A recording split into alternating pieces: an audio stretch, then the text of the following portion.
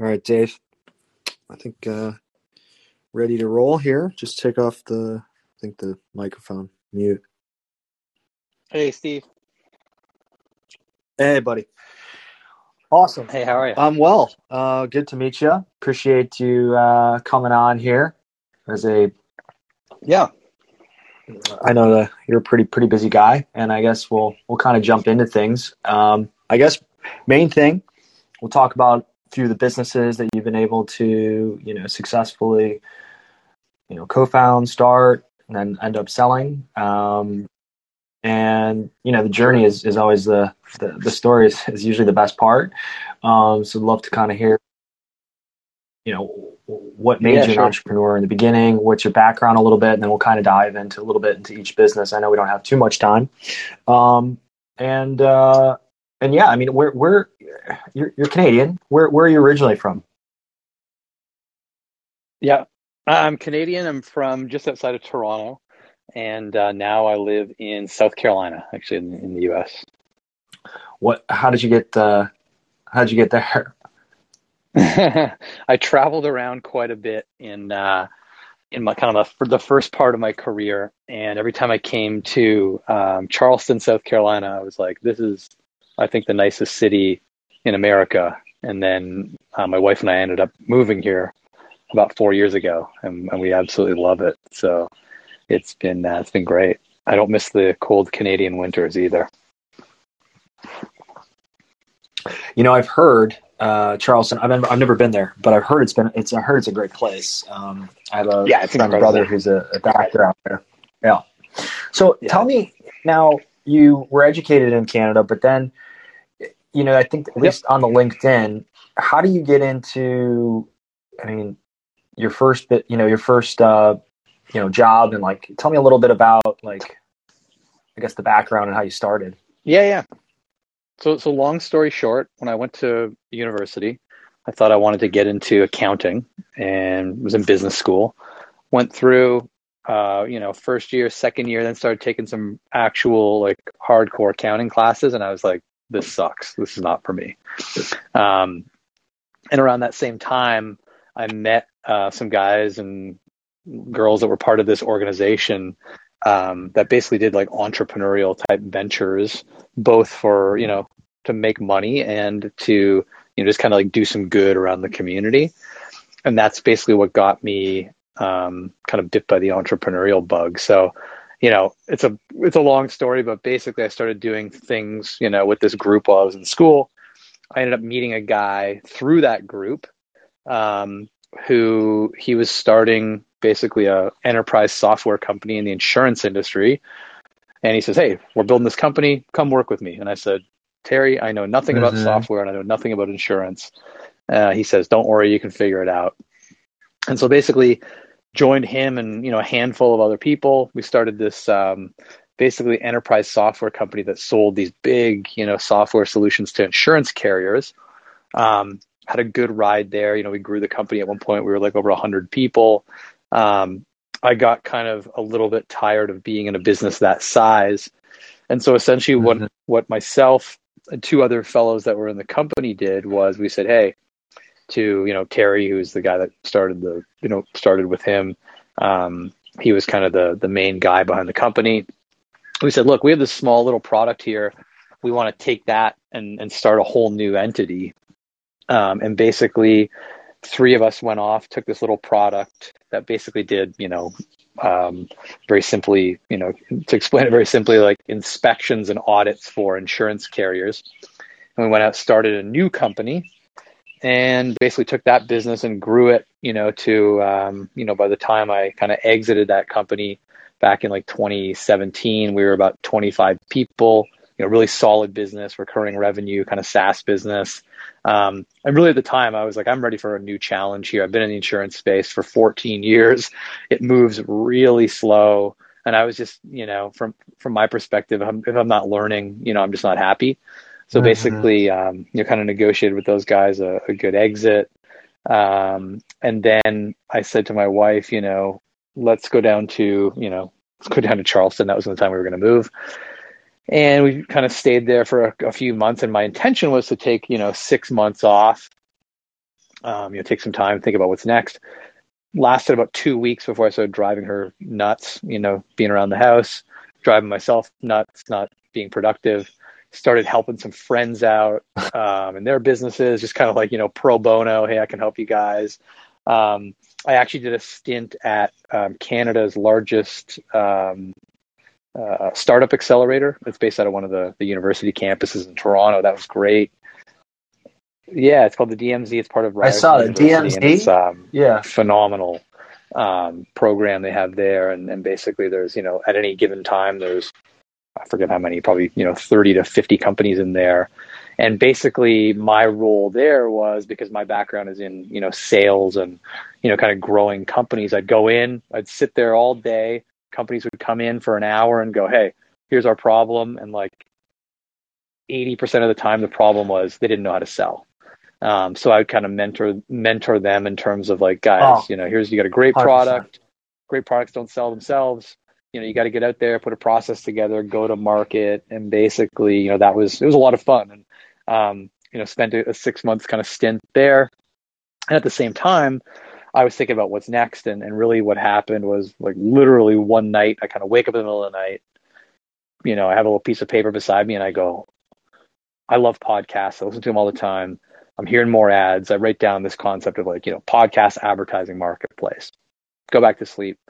Get up in the morning, go to my office, type it in to Google, and I go, man, someone's already doing this. There's a company called AdvertiseCast.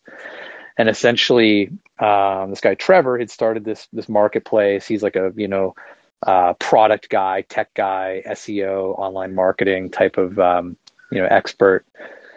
Hit him up and said, "Hey, Trevor, like, I've thought about getting into this business. Like, what's going on? Like, how's the business going?" And basically he got back to me and said, "Look, we started this thing, got a lot of demand for podcasters to kind of monetize, but, we haven't got a lot of traction with advertisers yet."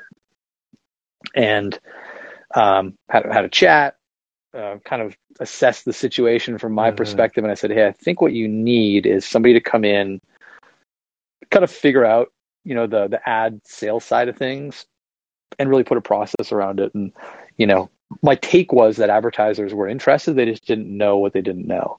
And they'd come in, they'd land on the site, they'd go, "Hey, I want to advertise on a podcast," but they'd never done it before. So they had no idea how to do it. They didn't know what the creative should look like. They didn't know what shows to pick, how many shows, how many ads to run, the length of the ads, none of it. Right. So what we did is I said, "Hey, we seem to get along, the two of us." And we spent probably the latter half of 2017 just kind of testing the waters, working with each other, seeing if we got along and seeing if we could make a run at this thing. And basically the business went from, probably maybe tens of thousands of dollars that he did in the first, year or so, to several $100,000 in that next 6 months. We kind of formalized our partnership and, moved forward with a kind of a real company in 2018. 2018, I don't remember the exact numbers, but I think it was, $3-4 million. 2019 was, I think, 8. And then as we got into kind of 2019, 2020, then the podcast, players in the industry started knocking on our door and going, "Hey guys, tell us about your company. You guys interested in selling?" And that, kind of made us think like, well, maybe we should think about this, because the industry is at a really, it's a really great spot. It's growing, nicely. There's a lot of consolidation. And so, we had lots of options and people were banging our door down. And basically, Trevor and I are both, we're kind of bootstrappers at heart. We've never raised a penny, either of us, in any business. The business was super profitable, which is kind of unique nowadays. And so we didn't really have to sell. It was more like, people would talk to us and say, "Hey, here's our vision." And really our goal all along has been to help, independent podcasters go out, do their thing and actually be able to make a living out of it. And we've got a ton of those stories where people have just come in, had a little side hobby, and now it's full time and they're making all kinds of money. And basically Libsyn came along, which is one of the longest, standing podcast hosting companies out there. They have, 75,000 podcasts on their platform. They did minimal advertising, had a ton of, podcasts to, that we could kind of tap into. They have the same goal of, working with independents and helping them, be successful. And we worked out a deal, and we sold to them about 2 months ago. And today we're part of Libsyn, and we're, Trevor and I are still here. We're plugging forward and growing the business, and things are going great. I mean, very concise. Obviously, I'm sure I can tell you're a salesman as I am as well, but a very clear and concise story that brought you here. So I have obviously a bunch of questions. Sure. Because I think we're similar in the way that great teams that start and can recognize what they're really, really good at, and then build a company. I think at the highest point, our company, which is right around now, is right around 100 employees. In several continents. But when we started in that grind, this is what I want to ask you about. You get into an industry, which I'm in the used machinery industry, used asset business, old school, slow moving, very similar to insurance. So, yeah. What was that grind like, right? First, you're selling software to an industry that probably isn't most very, open to doing things faster or generating more revenue. But when you do it on an enterprise, from an enterprise standpoint, even more difficult because it's a lot more people, a lot more kitchen cooks in the kitchen, so to speak. The process is super slow. But tell me about the grind in the beginning, right? So it's you and a few folks. How many did you guys start with? Yeah, when we did the,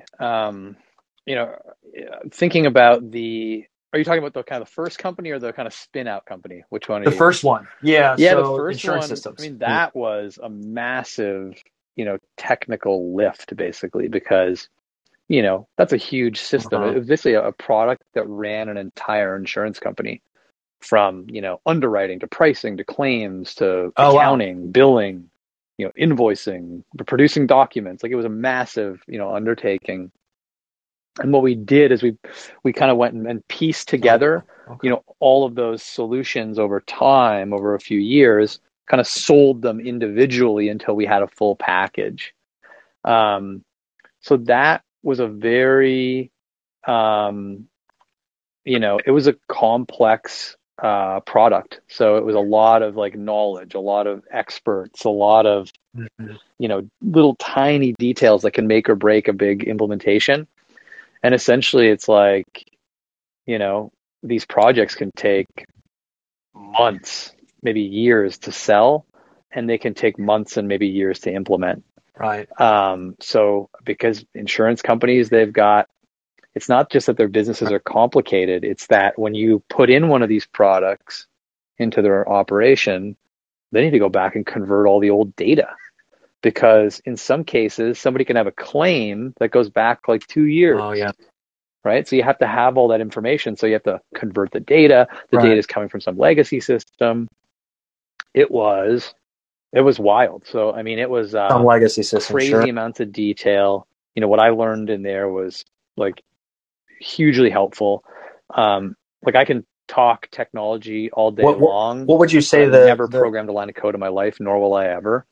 So I was deep into integrations, APIs, XML formats, things like that you'd never, get a chance to take a look at if you were just kind of on the business side. But being in there, I was talking integrations with people and, web services and all this kind of stuff. That was kind of the technology of the day, whatever,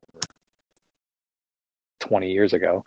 So what would you say is during that time when you were there for about 8 years? What did you learn most? We never really got to, they always say the first 25 employees, 50 employees, 100 employees, and when you get to the 250, which I've never gotten to. But what did you learn most as a takeaway from the company at a high level, from a skill set standpoint, right? Because you basically came out of college, right, into it. Mm-hmm.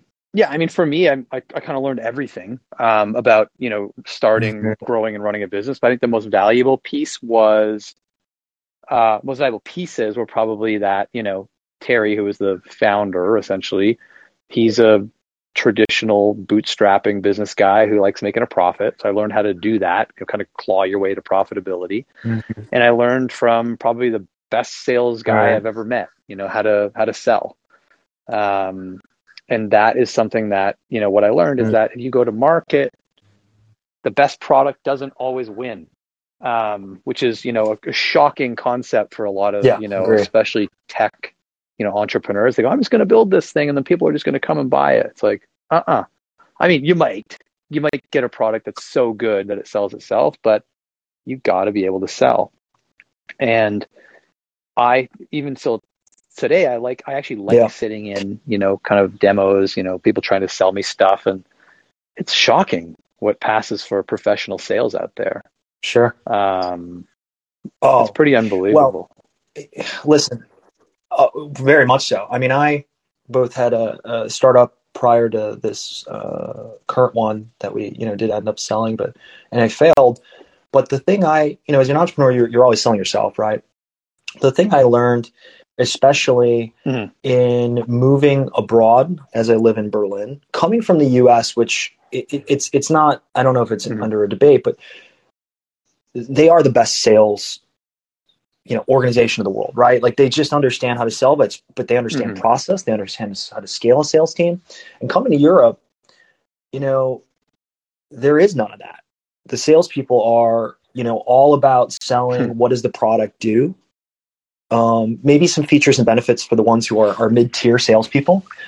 And the irony is that, Europe is all about relationships, right? So they don't actually, they don't know how to use like the relationship and leverage the relationships into a process. And mostly every single sales organization that sells software that's a newer startup in Europe, up until probably the last 12 months, maybe 18 months, you don't really see very big companies that have scaled across Europe. Now, granted, there's more complexities to that. There's different cultures, a lot of different countries. Yeah. Sure. Taxes. All these different things. Yeah. But there's a reason why, I'd say coffee is one of the most, popular things in Europe. You have a company like Starbucks or Dunkin' Donuts that come in and smash the competition. Why? Right? Like they understand how to deliver experience, they understand how to sell to the customer. Living in Germany, especially, I always say this about them. They would be some of the biggest companies in the world if they knew how to sell.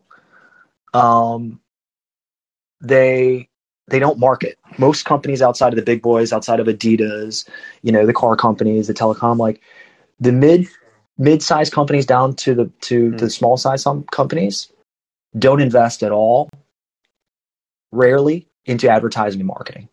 Like they're just starting to. Yeah. So I have a high appreciation about sales.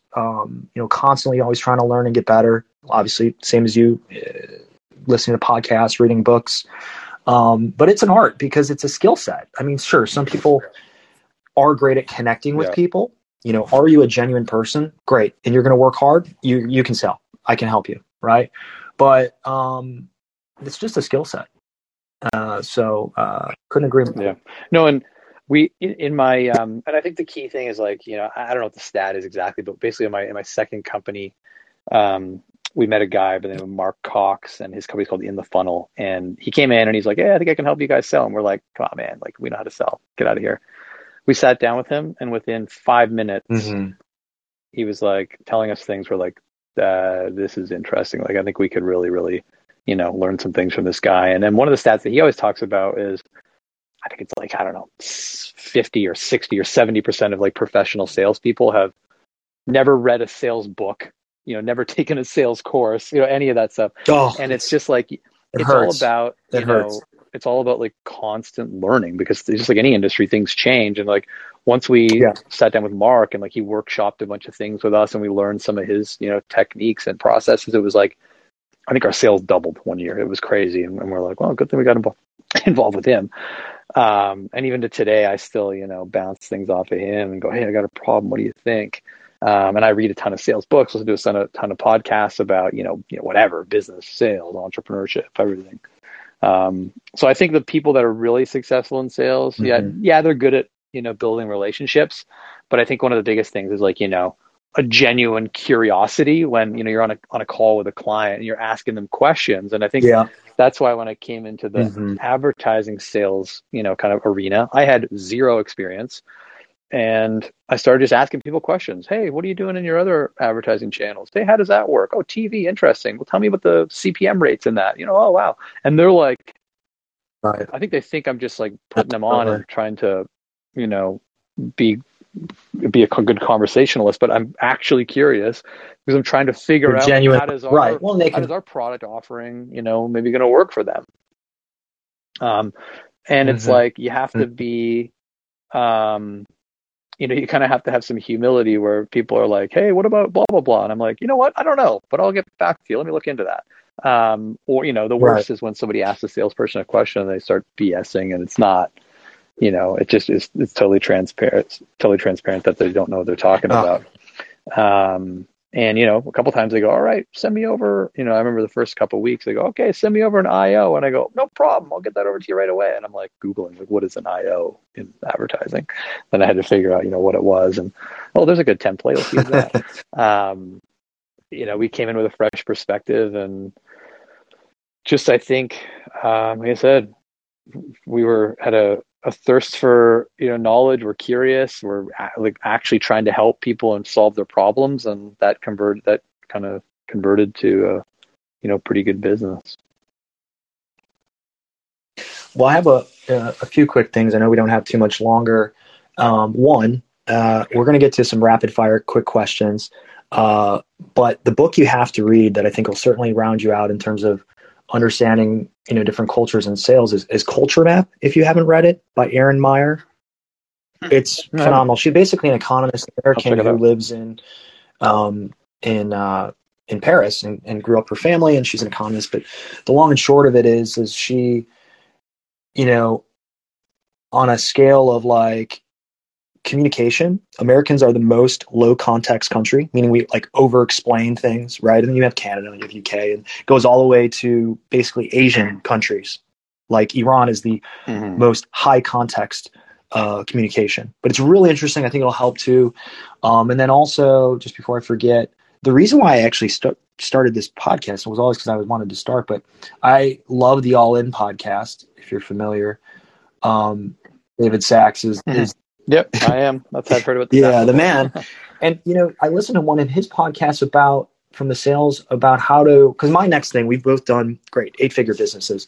And that next one, I think it's, it's less about the number, more about like, I want to be able to deliver that much value, and hearing how he describes like a real massive sales organization and what you really need. And the very like down to a T of an equation of you have this many sales, BDRs, you have this many account executives, you also need this many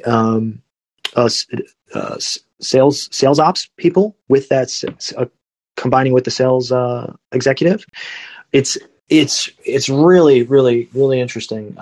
But just in terms of scaling. So, all right, let's get to wrapping it up. Obviously, I appreciate all the time. So I have like a bunch of questions, but I only asked 5, so you can pass if it's something that you can't answer quickly. So the first one probably easy, and I'm sure you have more than one. Sounds like you're a reader. What's your favorite book and why? I do read quite a bit. And it's hard on the spot to figure out like, favorite books and that type of thing. I read fiction, I read business books, whatever. I would say no rule. If there's one book that just is top of mind for me talking to you here, because I was talking about my kind of a history and, sales and learning and all this kind of stuff. One of the biggest books that is probably, it's not a great read. Like it's a tough read, but I think it had a huge impact in terms of how I thought about sales is a book called The New Strategic Selling. And it's like, it's basically like a strategy book for these complex, huge enterprise sales, which selling to insurance companies was exactly that.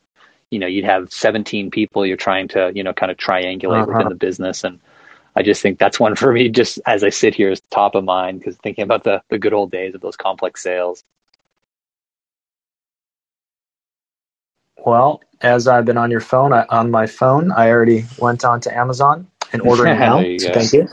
Yeah, 450 pages. So it's It's a big boy, yeah. sales joke. Yeah. Okay. Let's see here. Hardest thing that you've ever done. Doesn't business, personal life, anything you're willing to share. Oh, geez. I know it's difficult because we've probably done Yeah. I'll tell you what the hardest thing. So I grew up playing a lot of sports, played hockey, golf, that kind of stuff. My wife, about 11 Mhm. years ago, got me into riding, like equestrian. And now, for about 11 Okay. years, I got into it 11 years ago, and I do as well as she does, competitive show jumping. We're just like, competitive amateur show jumpers. And it is that by far the hardest thing I've ever done. On any given day, the horse might be tired. The Really? horse might Okay. be too crazy. The horse might be looking at something and, you might get thrown off. It is extremely difficult. And I know a lot of people watch it and go, "Oh, how hard can that be? The horse is doing all the Okay. work." It's like you basically practice and compete for a year to move up one level, which is about 10 centimeters in height. So it's extremely Okay. difficult. All right. All right. Who's your icon, or do you have one? Now, icon, you mean business icon? I don't know what's That's the why I kind of left it up yeah. to, I didn't want to go directly like, yeah, it's my, my dad or a family member or something. But like, yeah, I mean, it could be someone you've never met. Mine, I mean, cliche is like, Elon Musk, because I think he's a freak. I think he's crazy. But, I've never met him. I think I look up to a lot of, business people, entrepreneurs, and that type of thing. I'd say if I look at the person who's had kind of the biggest impact on my life in terms of, business and just the way I kind of go about, my professional life, it's that gentleman, Terry Nielsen, I told you about, who was the guy that started that initial business. Like I said, Right. guy's phenomenal story. He, dropped out of high school. Typical, like literally not even, everybody now is like, oh, I dropped out of college, sort of business. He literally dropped out of high school. Olympic medalist in sailing, and just probably the smartest natural business person I've ever met. And still, great, try to keep in touch as much as I can. I don't live in the same city as him anymore, but just an overall phenomenal guy. And I've learned so much from him. Awesome. All right. Question 4, a little bit more difficult. A thing that society believes is true, but you don't necessarily believe is true. I'll give you an example. Question, huh? Yeah, I'll give you an example to give you a second to think. So it's like people believe that the higher education that you receive, the more successful you will be. And that obviously means economically, but I don't believe that's true. Yeah, I would say it comes back to like two things that, I've kind of done things a bit differently in my career. I think number one is the biggest, I think, the biggest thing that a lot of like entrepreneurs kind of hang their hat on nowadays, or that you can't grow a business without outside capital or while being profitable. And I think that's, a huge, I think it's a huge problem, because then they just grow at all costs, and, most businesses explode when they could have a nice, 10, 20, $30 million business. That there's nothing wrong with that. And I think I already talked about one of them, it's right. That, the best product always wins. It's like, that's definitely not the case.